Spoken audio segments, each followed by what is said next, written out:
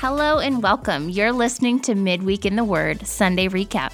My name's Jennifer Huber, and I'm the Communications Director at Faith Bible. Each week, I'm going to sit down and speak with Pastor Brad about the message we heard on Sunday and a forward look to what we have coming up next week.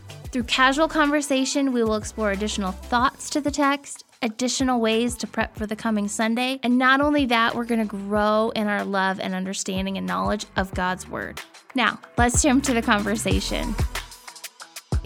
So, listeners, in case you missed Pastor Brad's sermon on Sunday, I encourage you to go back on our website. You can also go anywhere you stream your podcast and pull up our sermon audio and get caught up on what Pastor Brad spoke about Sunday. But I am going to let him do the recap for us. We always like to start the episode with just that little bit of Sunday recap just to catch everyone up, refresh our memories of those that were there. But before we jump into that, I always like to ask the question, what did the Myers do this weekend? Anything exciting we should hear about? The last 2 weeks where we had things that were exciting, I don't know if there's a whole lot of highlight. You know, sermon prep and writing papers is not an overly exciting thing to announce that I did. We didn't do a whole lot that was super exciting this last weekend. It was a little colder outside, and so we stayed inside a little bit more. It was busy, but kind of typical. It's definitely looking like weather changes, isn't it? The leaves are falling. My daughter didn't get to play in the leaves like she was hopeful to do. Daddy mowed them. I'm trying to remember it was some day last week, and I was at work, and Jenna texted pictures of they're raking up all the leaves, and the kids are playing the leaves. So then in the evening, we got all the leaves pulled up, and we took them all away. And then we had that really bad windstorm. Yes. Like the next, and they all came back? All the rest of the leaves fell down. And half my leaves are in my neighbor's yard, and I feel terrible about it, but what do you do? So. You know, next time call Isabel because she had all these plans that she was going to play in the leaves, and then Daddy did a one last mow through.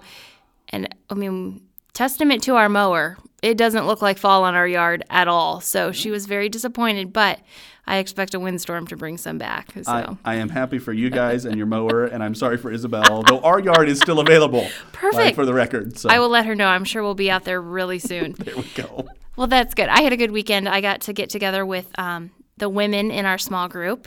We're all married with children.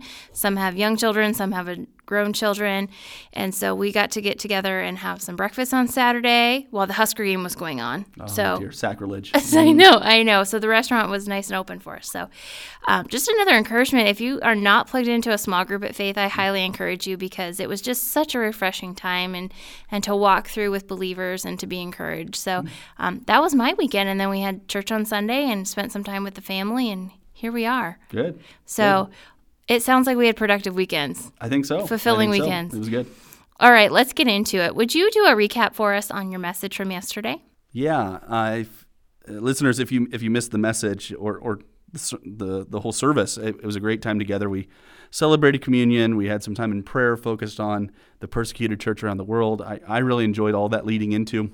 And maybe the message felt a little disjointed from some of those things because our topic was singleness.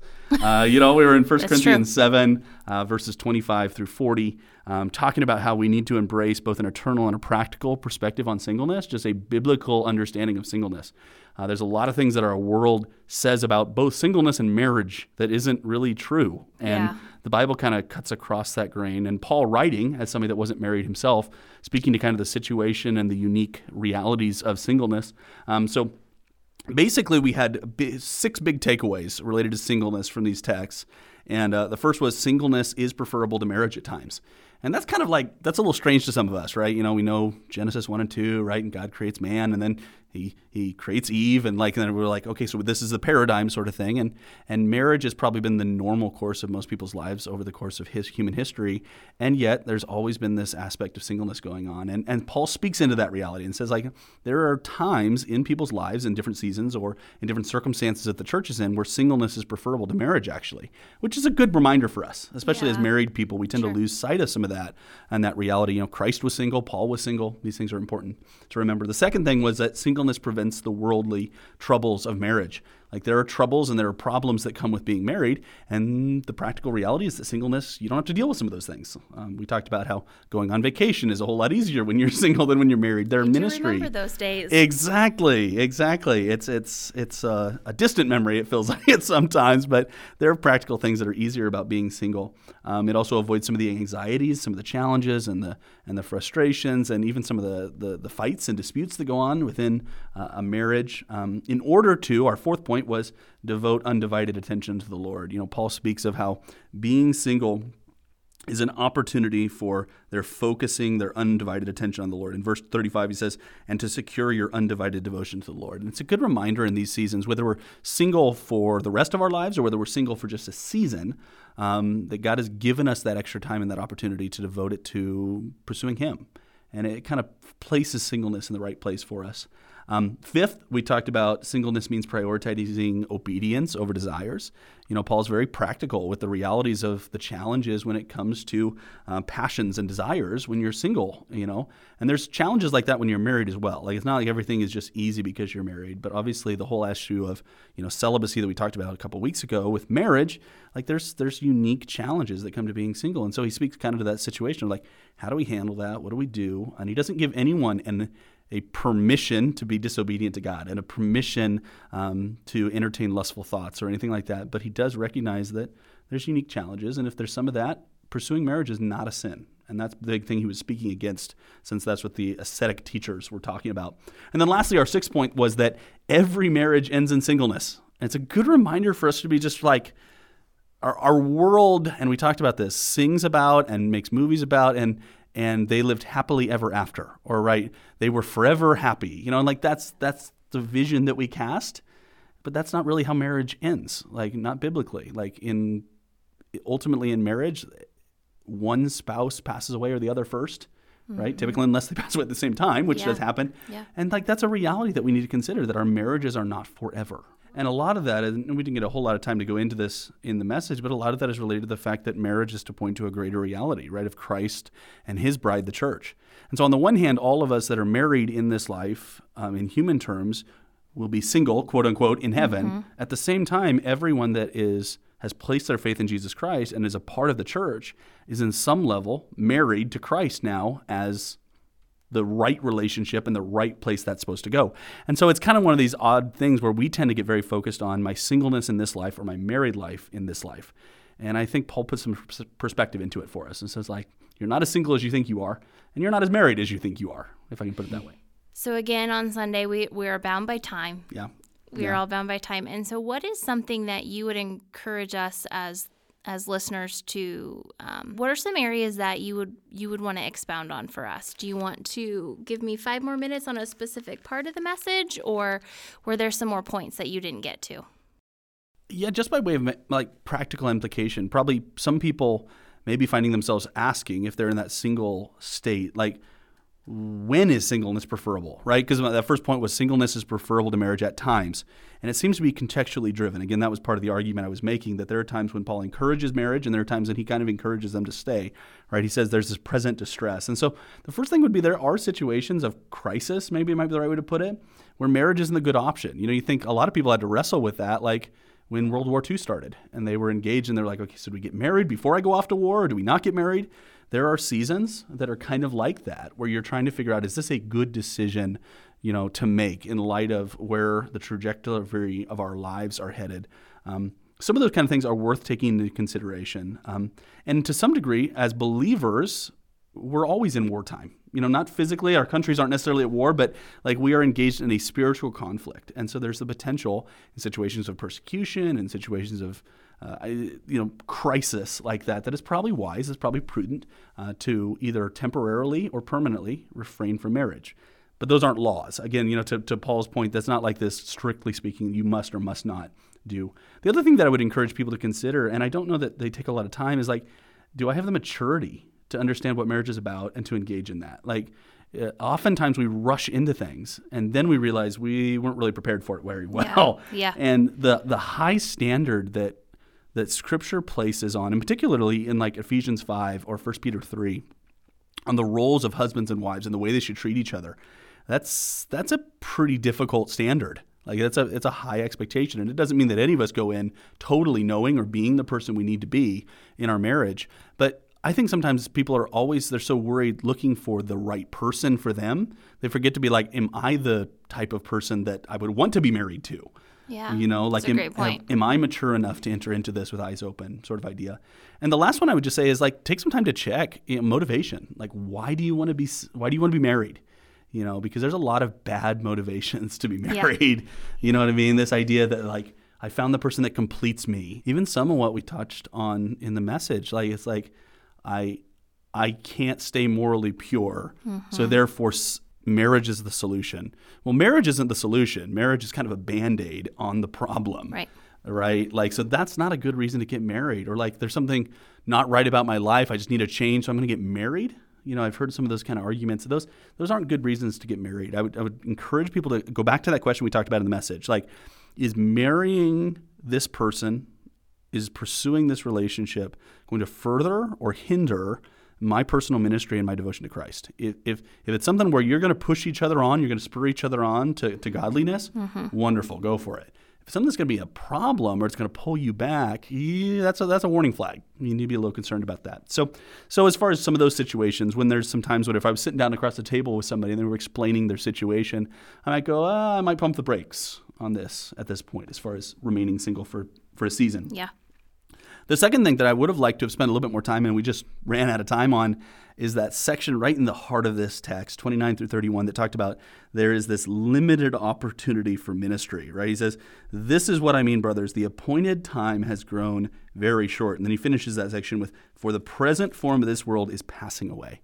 Like, and that is something that I think at times we really tend to lose sight of. We get so consumed with the here and now. We get so consumed with the concerns of this life.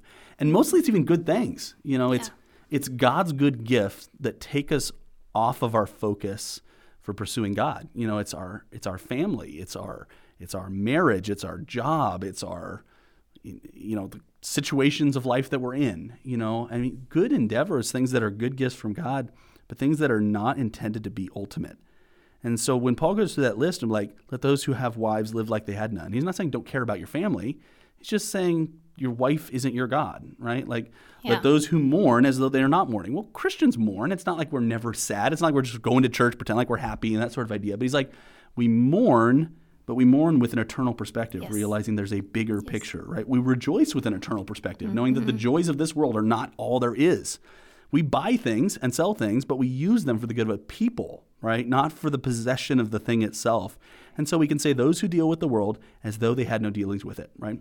1 Peter, we're strangers and aliens. We fundamentally do not fit. As a believer, you should feel this disconnect. You should feel disconnected or disjointed from this world because on an identity level, you don't belong here. And so, like, that's a worthwhile thing for us to consider. 1 John chapter 2, I think, puts it really well. He says, do not love the world or the things of the world. If anyone loves the world, the love of the Father is not in him. For all that is in the world, the desires of the flesh, the desires of the eyes, the pride of life, is not from the Father, but is from the world. And the world is passing away along with its desires. But whoever does the will of God abides forever. He just puts it into perspective there. And it's like, that's the same thing that Paul was doing in 1 Corinthians here. It was like, the present form of the world is passing away. What you see in front of you won't last forever. And I think that was a worthwhile thing to consider a little bit for our people as well. The last thing that I might include on this subject is my final point as far as marriage ending. Like, all marriages have a termination date. Yeah. And that can be a really difficult concept to consider because it's like, well, are you telling me not to devote time and attention to my marriage? Absolutely not. Yeah. On Sunday when you said that, I thought, okay, where are we going with this? What is this going to look like? Yes, right. Because obviously Scripture and Christ and the church puts a high premium on our marriages. It's next to our relationship with Christ, it is the highest priority we have in our lives. Right? Our marriages are even more critical in some ways than our kids. Right? Because if your marriage is bad, then you're going to cause problems with the kids, and so it's like it flows down. If your relationship with Christ is bad, your marriage is going to be bad. Like there's this trickle down sort of effect that takes place. But like in Matthew, it's really intriguing the way Christ answers this question. He's getting questioned by the Sadducees related to the resurrection, and they're trying to catch him in his words, and they're trying to get him to say something that is going to be unpopular with the people. So they bring this whole illustration about a man being married to multiple wives, right? Thinking that's their trump card. They're going to catch Jesus in the corner here, and he doesn't fall for it, number one. But number two, he responds this way, which is really, really intriguing, right? He says, "For in the resurrection they neither marry nor are given in marriage, but are like angels in heaven. Okay. We don't understand what everything he means there, right? And we probably won't until we get to heaven. But at the very least, what he's saying is, you're asking a question about the resurrection via marriage. Your argument is invalid because the marriage doesn't continue into the resurrection. Okay. And that's an important thing. It doesn't mean, what he's not saying is there will be no relationship, right? Because heaven's very clear that we're going to see loved ones and we're going to see people that we recognize, and there's going to be a continuity from what we see in this life. But what he is saying is the tie that functioned there in the marriage relationship is going to be different in heaven. And I would make the argument personally that it's going to be better. Because in heaven, we're going to have this perfect restored relationship with Christ. We're going to understand what relational intimacy was really about because we're going to know Christ better. But also because of that, we're going to have better fellowship with one another.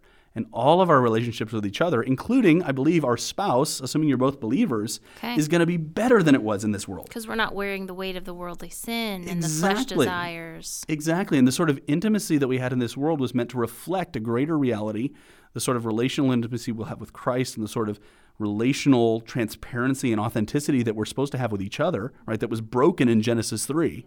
In Genesis 1 and 2, right, when you've got Adam and Eve, they were walking in the garden naked, and that wasn't a problem, right? And they didn't even know. Yeah, I was going to say it's kind of metaphorical. It's there's this vulnerability and authenticity and transparency they were able to have because nobody was sinning and holding things out from each other. It was just honesty. And so there's, again, we could talk about the reality, all the details about what that means, and don't take me saying more than I'm saying, but there's a better future in store than even what marriage can be in this world that I think God has in store for us. And so remembering that God is doing something in you and in your spouse through your marriage today, and you're called to be faithful to that. But it's not ultimate. There is a greater reality that we're pursuing as we look forward to the future and life with Christ in heaven. I just think as you speak, what a day, right? Exactly. What a day that will be. I think that's an old hymn, isn't it? Exactly. Yes. Yeah, I really appreciate that. I took so many notes on Sunday. I'm looking over my notes as we speak now, and it's exactly what you said. When we're looking to make those decisions, how will this choice help or hinder my relationship? And the grass is always greener no matter what side you're on. But I'm sitting here listening going, there's one place it's greener, and that's heaven. Exactly. That's the eternal home. And so, thank you for those extra 5 minutes. Could you give about 5 more? Yeah, I don't know that I managed 5 in that first time, but that's okay. Yeah. I'm not counting. It's more of a metaphorical 5, so I think our listeners will understand. Guidelines rather than rules. I like it. Well, it was great. Is there anything else you want to? This is your last chance to wrap up chapter 7 for us. Man, I don't know. We spent a lot of time. You covered it well, I believe. Yeah, I was hoping. It felt like I had to move pretty quickly. When I originally laid it out, I went 3 weeks on chapter 7. That should be enough, right? And then you get into it, and you're like, man, there's so much here. It is so hard. There was encouragement for the singles there. I hope Sunday was encouraging for those that were single. I would encourage them to really consider those questions, why do I want to be married? Why don't I want to be married? Is it about me? Is it about God? Is it about my wholeness in the perception of the world, or is it about my holiness and what God is doing in my life? Take some time to consider those things, because those are hard questions. But would you give us a forward look into Sunday and some things that maybe we should be doing to prepare for Sunday? How about some homework? You're on the receiving end of homework right now. How about you dive out the homework this time? As long as there's no papers or quizzes or anything like that, I'm happy to give out homework for people. I went to a Bible college, so I know all about papers. Very familiar. Very familiar. The thing is, we're working through it. We're entering chapter 3, if I can say, as we move through 1 Corinthians. Chapter 1 was basically their divisions over leadership. Their struggles with who's in charge and this kind of hero worship that they were struggling with. Chapter 2 was chapters 5 through 7, right? Dealing with kind of these practical morality things. And they were disagreeing over what to do about these moral issues, suits in the church and sin in the church and this, intimacy and marriage and singleness and all these other things. In chapter 8, we shift topics a bit. He picks up their third question that they're actually asking him. And I have labeled basically chapters 8, 9, and 10 when they start disagreeing about rights and freedoms. Right? So they start having this struggle with their freedom in Christ and their liberty and the way they're executing that in relationship with one another and the way they're exercising their rights and freedoms and hurting each other. right? So 8, 9, and 10 starts to lead. It's kind of a hinge where Paul starts to move into. And Paul is writing to this dysfunctional church, right? And he's talked about the source of their pride and their arrogance, and that's where all of this is coming from. And now he's going to start offering the antidote, right? That like love is not this arrogant, puffed up pride. It is this self-deprecating, this not self-serving, but others-focused, others-serving sort of idea. So in chapter 8, verses 1 through 13, which we'll be covering on Sunday, he starts into that conversation, right? And he deals particularly with the question of like, what do we do with food offered to idols? Which is a contextually, culturally relevant question. But really he deals more with the heart of the matter, which is more of this idea of like, what does love look like, given that some of you struggle with this issue and some of you don't struggle with this issue? The parallel passage that I'd encourage people to read in addition to reading 1 Corinthians 8, which is only 13 verses, so it's not too bad, would be Romans 14, the classic weaker brother not putting a stumbling block in the way of your brother or sister in Christ. So read Romans 14 would be an encouragement, right? Because Paul jumps in right here, and I just love his words here right at the beginning of chapter 8. All possess knowledge. This knowledge puffs up, but love builds up. If anyone imagines he knows something, he does not yet know as he ought to know. But if anyone loves God, he is known by God, right? And so he begins introducing this theme of love, which ultimately, and this is the section that everybody knows, kind of comes to a climax at the end of chapter 13. So now faith, hope, and love abide, these three, but the greatest of these is love. Right? And so he's speaking to this church that was arrogant and thought they had all this knowledge, and he's saying, let me show you what Christian love looked like. Let me show you what God's love for you looked like. Let me show what your love for each other should look like. All right, Brad, thank you for that. So we are to read 1 Corinthians 8, and you suggest Romans 14. If you're looking for a little extra credit, it would be Romans 14. Very good. Now, is this graded on a curve? Isn't everything? Like, right. Do they even not do that anymore? Right. Yeah, I'm not sure that God grades on a curve, so it's up to you. All right. That's it for our Sunday recap and our forward look. Thanks for sitting down again today, Brad. My pleasure. And listeners, I hope you have a great rest of your week, and we'll see you Sunday. Thanks for listening to Midweek in the Word Sunday Recap. This is a production of Faith Bible Church in Lincoln, Nebraska. We'll be back next week with a new recap and a forward look to our Sunday sermon. Make sure to like and subscribe to our podcast so you never miss an episode. We leave you with this encouragement out of 1 Corinthians 1:9. God is faithful, by whom you were called into the fellowship of His Son, Jesus Christ our Lord. We'll see you next week as we sit down with Pastor Brad for another episode of Midweek in the Word Sunday Recap.